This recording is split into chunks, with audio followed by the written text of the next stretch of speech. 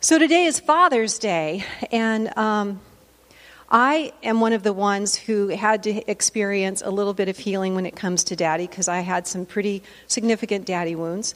But God is so faithful in that He visited me personally, and He said to me, and this is what I didn't realize. He said, don't tell me that you have a father who doesn't love you, and don't tell me you have a dad who doesn't care for you, and there was a few other things.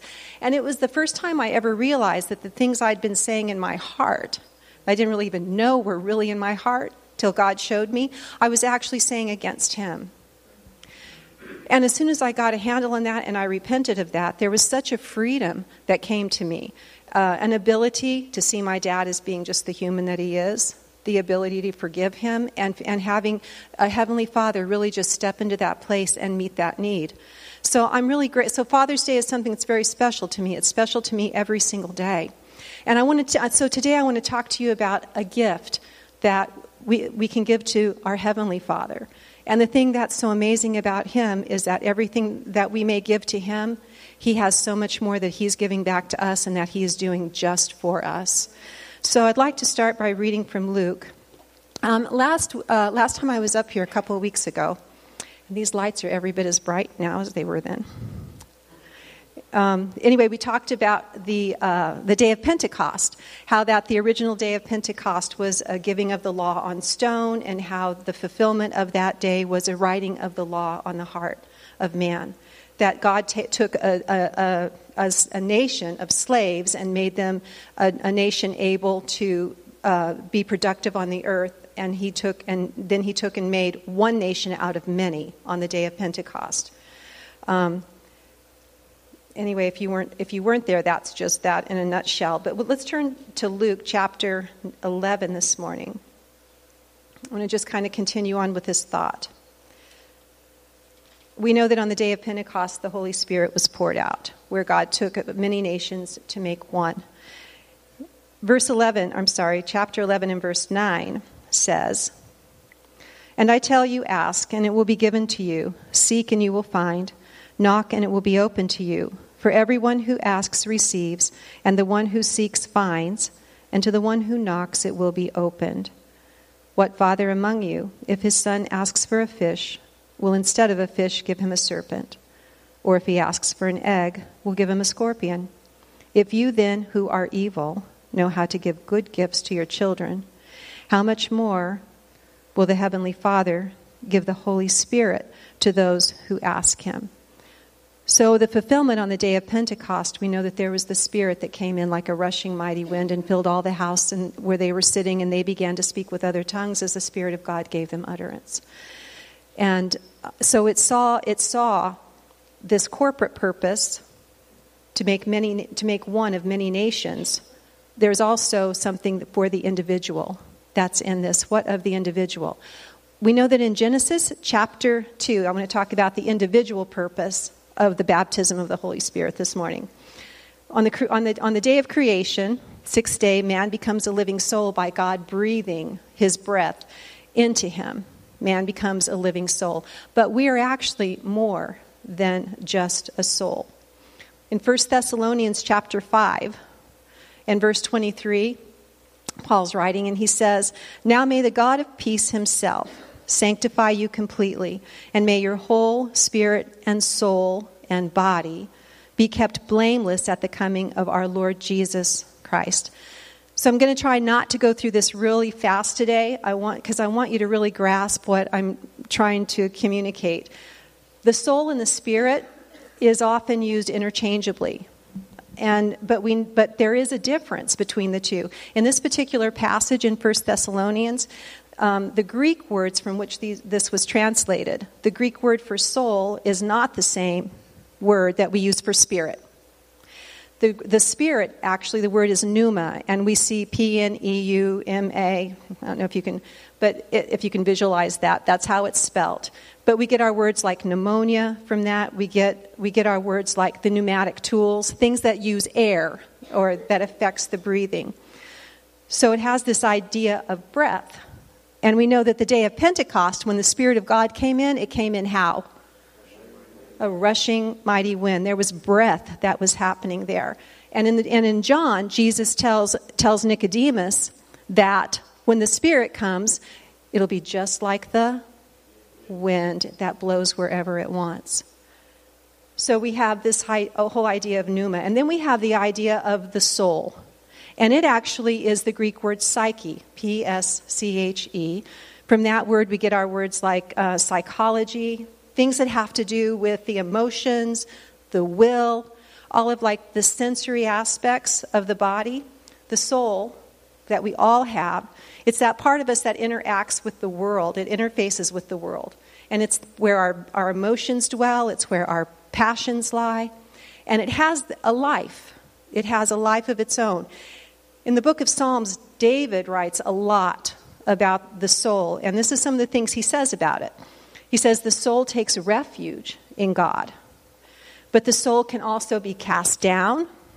Anybody ever felt in despair? The soul can also be in distress. Have you ever felt distressed? Witness that you have a soul. It can be tempted or enticed. It can be bitter. It causes quarrels and fights. And in the book of Job, which is, some people say, the oldest book, it's in the Old Testament, it's one of the books of poetry, Job says, "My soul is poured out within me." And all he was saying was, my soul is in the deepest despair. And in Psalms chapter 6 and verse 3, David writes that his soul is deeply troubled. And these are all emotions, all things that we all can identify with. We all experience them. So these are the ways in which a part of us, this thinking, this feeling, this reasoning, this sensing, this willing part of us interacts with the world. When that's experience we often receive, and what our soul is actually needing is needing to be soothed. Anybody ever need to feel soothed? Ever need to feel safe? Do you ever need to feel secure? Those are all needs of the soul. So the way that we experience this world outside of us, it's often so far from what our soul really needs. And these needs are the exact things that lead us into addictions, too much television, right? Too much alcohol, too much of anything that makes us feel good, helps us to disconnect from our worry, helps us to disconnect from feeling distress and happiness, even though it's just for a moment, that need to disconnect. That is the psyche. That is the psyche or the soul of man. But what can we say of the pneuma, the spirit? I would submit to you this morning that the Spirit is the very thing that requires our attention, because without it, our soul is so vulnerable. Ephesians chapter 2 and verse 3 actually tells us that we are, it says, among whom we all once lived in the passions of our flesh, carrying out the desires of the body and the mind, and were by nature the children of wrath, like the rest of mankind. And that's not exactly. There's another one that talks about. Is that chapter 2? Let's look at 3. Or I'll look it up. That's okay. It might be hard for you to do, Casey. Anyway, let me just tell you what I'm looking for. I'm looking for the scripture that says we were dead in trespasses and sins. It's chapter 2. Thank you. Is that verse 3? No, it's still chapter 2. Oh, there it is. It's verse 5. It starts at verse 4. But God, being rich in mercy because of the great love with which he loved us, even when we were dead in our trespasses. So that is really kind of an intriguing scripture, this idea that we can be dead. Because I want to ask you to consider all the things that we do while we're dead, according to the scripture, right? We eat, we drink, we fall in love, we have families, we have careers, we can even laugh, we can even have fun, but the Bible says we are doing all of these things and yet we're dead. Proverbs 18 and 14 says, a man's spirit will endure sickness, but a crushed spirit who can bear. So it hints at this connection that we have between our soul and our spirit. John chapter 10 and verse 10 The thief comes only to steal and kill and destroy. We know that. Our soul knows the effects of evil. We all know what it is to have been stolen from, to feel like something was destroyed, to feel like you just want to die. It's so painful. Hopefully we don't live there, but we've all felt those emotions. But the second part is something that we know much less of. The second part of the statement where Jesus says, "But I came that they may have life and have it abundantly." So when I did a word study on this whole idea of this word abundantly, it means uncommon, extraordinary, surpassing. That we might have life that's uncommon, that's extraordinary, that's surpassing all. And so what Jesus is saying is, you think you're enjoying your life now, but wait till you open the gift that I have for you. This is where the Spirit comes in. In John chapter 7 and verse 38, Jesus said, "Whoever believes in me, as the scripture has said, out of his heart will flow rivers of living water." Now this he said about the Spirit, whom those who believed in him were to receive. For as yet the Spirit had not been given, because Jesus was not yet glorified. And in this scripture, this idea of the heart, it has an idea of it being an empty place in the soul of man. So Jesus is saying, in this empty place, I'm going to restore this empty place. And out of this empty place is going to flow rivers of living water.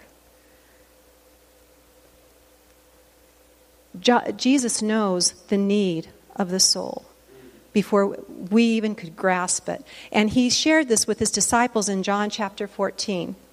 He's getting ready to face the cross. What do we need the Spirit for? In looks like I'm starting at verse 15. Yes. He says, "If you love me," he's talking to his disciples. This is before he's on his way to Gethsemane. "You will keep my commandments. And I will ask the Father, and he will give you another helper to be with you forever. Even the Spirit of truth, whom the world cannot receive, because it neither sees him nor knows him. You will know him, for he dwells with you and will be in you." So I want you to notice those words. He's now with you, but he will be in you. "I will not leave you as orphans. I will not leave you unsafe. I will come to you. Yet a little while and the world will see me no more, but you will see me. Because I live, you also will live. In that day you will know that I am in my Father, and you in me, and I in you." So he's saying, you will know. Here's where, if you've had your personal Pentecost, who here can testify that after you received the Spirit, you found yourself thinking about Jesus more than you did before? You find yourself being aware of him in ways that you had never been before. So what is this oneness between you and God? That connection that was lost with Adam's fall. It now comes again through the new birth that that Jesus promised Nicodemus in John chapter 3 would happen. It happens just as Jesus said it would. It happens through Spirit. It happens through water baptism. And its effect is every bit as powerful as birth itself. It's a new life. It's a new life. And in verse 21, he goes on and he says, "Whoever has my commandments and keeps them, he it is who loves me. And he who loves me will be loved by my Father, and I will love him and manifest myself to him." Judas, not Iscariot, said to him, "Lord, how is it that you will manifest yourself to us and not to the world?" Jesus answered him, "If anyone loves me, he will keep my word, and my Father will love him, and we will come to him and make our home with him. Whoever does not love me does not keep my words, and the word that you hear is not mine, but the Father's who sent me. These things I have spoken to you while I am still with you. But the Helper, the Holy Spirit, whom the Father will send in my name, he will teach you all things and bring to your remembrance all that I have said to you. Peace I leave with you. So the Holy Spirit is this gift from the Father made possible by the blood of Christ and sent to fill that empty place inside our soul. It's that buffer. It's a buffer between the world and our soul. The Spirit-filled believer finds himself experiencing this advocate, this helper, this friend. You don't even have to, it's like it's unbidden. It's just there. This buffer, this realization always that there's something that's standing between you and the evil of this world comes to you in such surprising ways. I remember first knew after receiving the Spirit and having done something where I just felt I had so failed. I'm washing dishes, and I'm just washing dishes and just kind of feeling sad, and all of a sudden there's this song starts coming into my head. Thank God for the blood. Thank God for the flood that washes white as snow. It was like the furthest thing from my mind at the time. What was in my mind was condemnation, but the helper that was within me said, I don't think I'm going to have that. I'm going to be a buffer between you and that sorrow. I have another friend whose child was in the hospital, and she was a single mom, and her son got taken into the emergency room feeling so alone. And I love this testimony because she was in despair. And she said, Jeannie, just out of nowhere, I heard this whisper that came to me and just said, you're saying you're alone, but I'm here. She said the peace that came over her in that moment is when the world says to us one thing, and our soul agrees, that word, that Spirit comes in and says to you, you can do all things through Christ. And your soul is strengthened. When the world says despair, and your soul agrees, that word of truth comes and says, yeah, don't do that because hope remains, and you know it to be true. Has anybody ever experienced that? Can we just thank God for that for a minute? Thank you, Jesus. Thank you, Jesus. Thank you, Jesus. When the world says you are alone and the soul agrees, the Spirit becomes that word of truth that steps in, and suddenly you hear, no, I am with you and I will be with you even into the end of the world.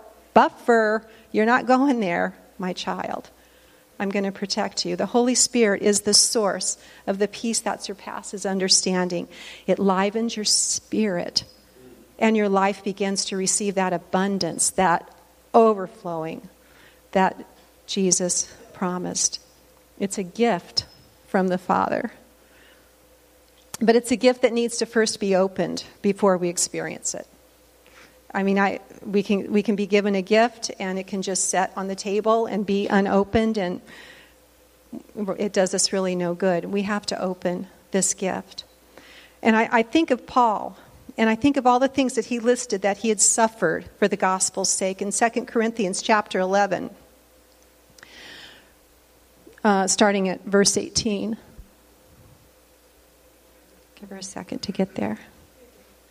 It says, now this is Paul in this list of sufferings. For in the first place, when you come together as a church, I hear that there are divisions among you, and I believe it in part. For there must be factions among you in order that those who are genuine among you may be recognized. When you come together, it is not, okay, this is about communion?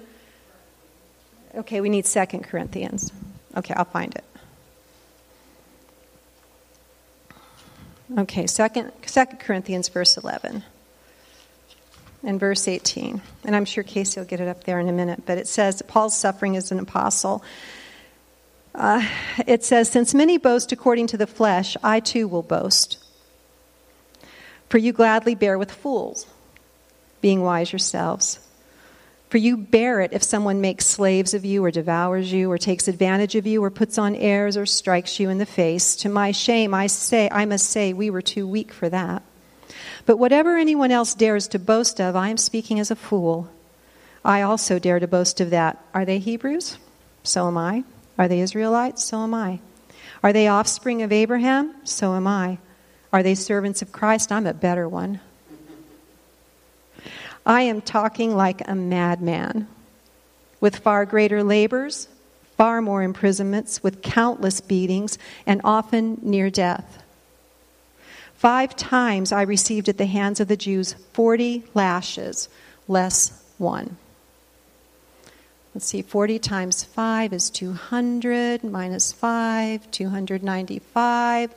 Can you imagine a back having 295 lashes laid upon it? What must Paul's back have looked like? But that's not all. 3 times.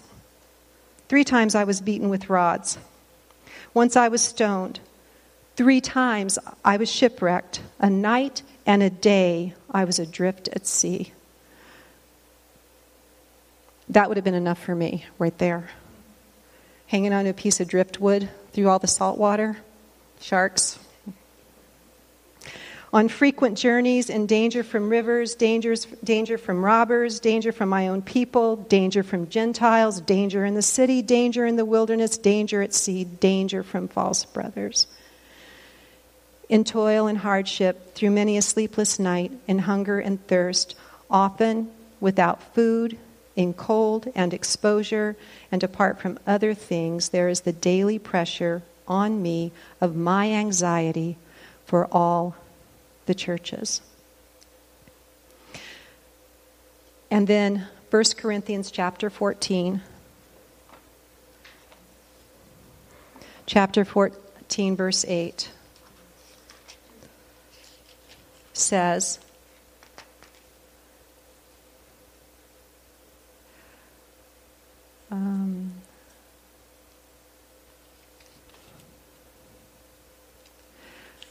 can't exactly find it here, but what he says is, I speak with tongues more than you all.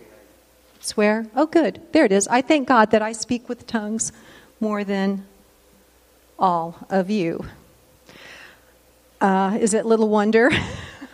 With all the things that Paul suffered, I would say that his soul could not have endured the things that he suffered had he not had the buffer of that Holy Spirit between his soul and the things he experienced in this world. God's Spirit inside of him kept him where he needed to be and doing the job he needed to do and doing and fulfilling the calling that God had given him, and it will keep you too. It will keep you too. Romans chapter 15 and verse 13, Paul's writing, because he's had this experience. He knows what he's talking about. He writes to Rome and he says, may the God of hope fill you with all joy and peace in believing, so that by the power of the Holy Spirit you may abound in hope. But I remember the first day of Pentecost when the Lord gave the written law to Moses, the description of the mountain, and how that moment affected the people. In Exodus chapter 20, verses 18 and 19, says, now when all the people saw the thunder and the flashes of lightning and the sound of the trumpet and the mountain smoking, and the people were afraid and trembled, and they stood afar off and said, Moses, you speak to us. We will listen, but do not let God speak to us, lest we die. So there was this powerful connection that Moses was experiencing with God, this God that was terrifying to these people. And that idea of a connection with God, even now the receiving of a Spirit, can be terrifying to us too. It's so far out of our normal experience. So far out. It's just a little too unknown. It's too something that we can't control. And maybe that's how this idea of being filled with the Spirit is affecting you. Maybe if you haven't yet experienced it, you're feeling scared. Maybe you're feeling unsure because it's so unknown. And yet, you'll find that this gift of the Holy Spirit, when you receive it, it's somehow well known. You're going to feel as if you've just walked into the arms of a good and a trusted friend. So Jesus knew the fear that we would experience, because this is what he said in Luke. We read it at the beginning. Luke chapter 11. He said, I tell you, ask and it will be given to you, seek and you will find, knock and it will be open to you. For everyone who asks receives, and the one who seeks finds, and to the one who knocks it will be opened. What father among you, if his son asks for a fish, will instead of a fish give him a serpent? Or if he asks for an egg, will give him a scorpion? If you then, who are evil, know how to give good gifts to your children, how much more will the Heavenly Father, will the Heavenly Father give the Holy Spirit to those who ask him? It's the Father's gift. And today is Father's Day, and you don't have to leave here without your gift from your Father in heaven. So from this scripture, what might we expect? One of the things that we should expect is that we're going to have to seek. So it's a very personal kind of thing, but there are some things that are very common to people when they're receiving the baptism of the Holy Spirit. And I'll just tell you a little bit about it because it might be foreign to some of you. You might not feel anything at first, because remember, if you're seeking, it means that you haven't just gone one time, you're still seeking, you're still looking. You wake up every day and you say, today could be the day. You're eating lunch and you think, today could be the day. You go to bed at night, tomorrow could be the day. It's just part of what you're seeking. And when it finally comes to visit you, it's a very nice, warm feeling. But it's always accompanied with other tongues, stammering lips. That's what happened to me the first time I received the Spirit of God. All I had were stammering lips. Nice, warm feeling, stammering lips. And one of the families there had invited me for lunch, so I go to their house for lunch afterwards. Did you receive the Spirit? I don't. Did you speak in tongues? I don't know if I did. Oh, well, then I don't think you received it. I was so sad. I went back to service that night, and the woman who'd been praying for me said, oh, you received it. And the next thing I know, I was just speaking in tongues like, I don't know, some people say a Chinese laundromat. I don't know. So why other tongues? This is something that people can get hung up on. Why are you telling me that I have to do the other tongues to receive the Spirit? God leads me. God guides me. I can feel Him. This is what I think. James chapter 3. Well, number one is that you get to, and it's a very wonderful experience, and you really should not hold that yourself from that. But verse 7 in James chapter 3 says, every kind of beast and bird, of reptile and sea creature can be tamed, and has been tamed by mankind, but no human being can tame the tongue. It is a restless evil full of deadly poison. So the yielding of our tongue, of our speech to God, is really a yielding of our entire being to Him. It's something of the fallen nature to the experience of a new creation. It's something inside of us that was lost in Adam, being reborn, a new birth, and it feels great. It's scary. It's beyond our comprehension. We can feel embarrassed by the emotion that we display when we're touched by it. All of these things that are beyond our control, but it brings our dead spirit into connection again with the Spirit of life. Let's just pray. God, I'm so grateful. So grateful for the baptism of your Spirit. Oh God, thank you for the baptism of the Holy Spirit, for the gift that you have given to us, to your children. Lord, to connect with you again in ways that our soul desperately needs. Thank you for being a friend that sticks closer than a brother. Thank you, dear God, for the wisdom in the things that you've required of us. Lord, thank you that it is not hard to receive your Spirit. Lord, it's just a matter of yielding and being willing, oh God, to confess you Lord of all in such a great way. I'm just asking, Lord, for every soul that today is hearing your word, God, that you would begin just to open it up to them, to their understanding. God, to help us to realize once more that you are the answer to every need in our soul. God, that you would cause our spirit to come alive again in you. I want to thank you, Lord, for all of the times that we experience comfort in your presence. I want to thank you for all the times that your Spirit comes to us and helps us, Lord, with groanings that can't be uttered, that can't even be uttered, Lord, and with languages that we have not learned before, but the angels know them. Thank you, Lord, for being our helper. God, we're just seeking you today. I'm thanking you for the angels that are in this house. I'm thanking you, oh God, that they are from ceiling to floor, wall to wall, here to do your bidding, and that your Spirit is free to whosoever will. In Jesus' name, thank you. And if anything's been said here today that stirs your heart and you're just feeling drawn, I just want to invite you to go ahead and come up here. There's enough of us here that will pray with you, and you might have your first encounter with God in a powerful way. In Jesus' name.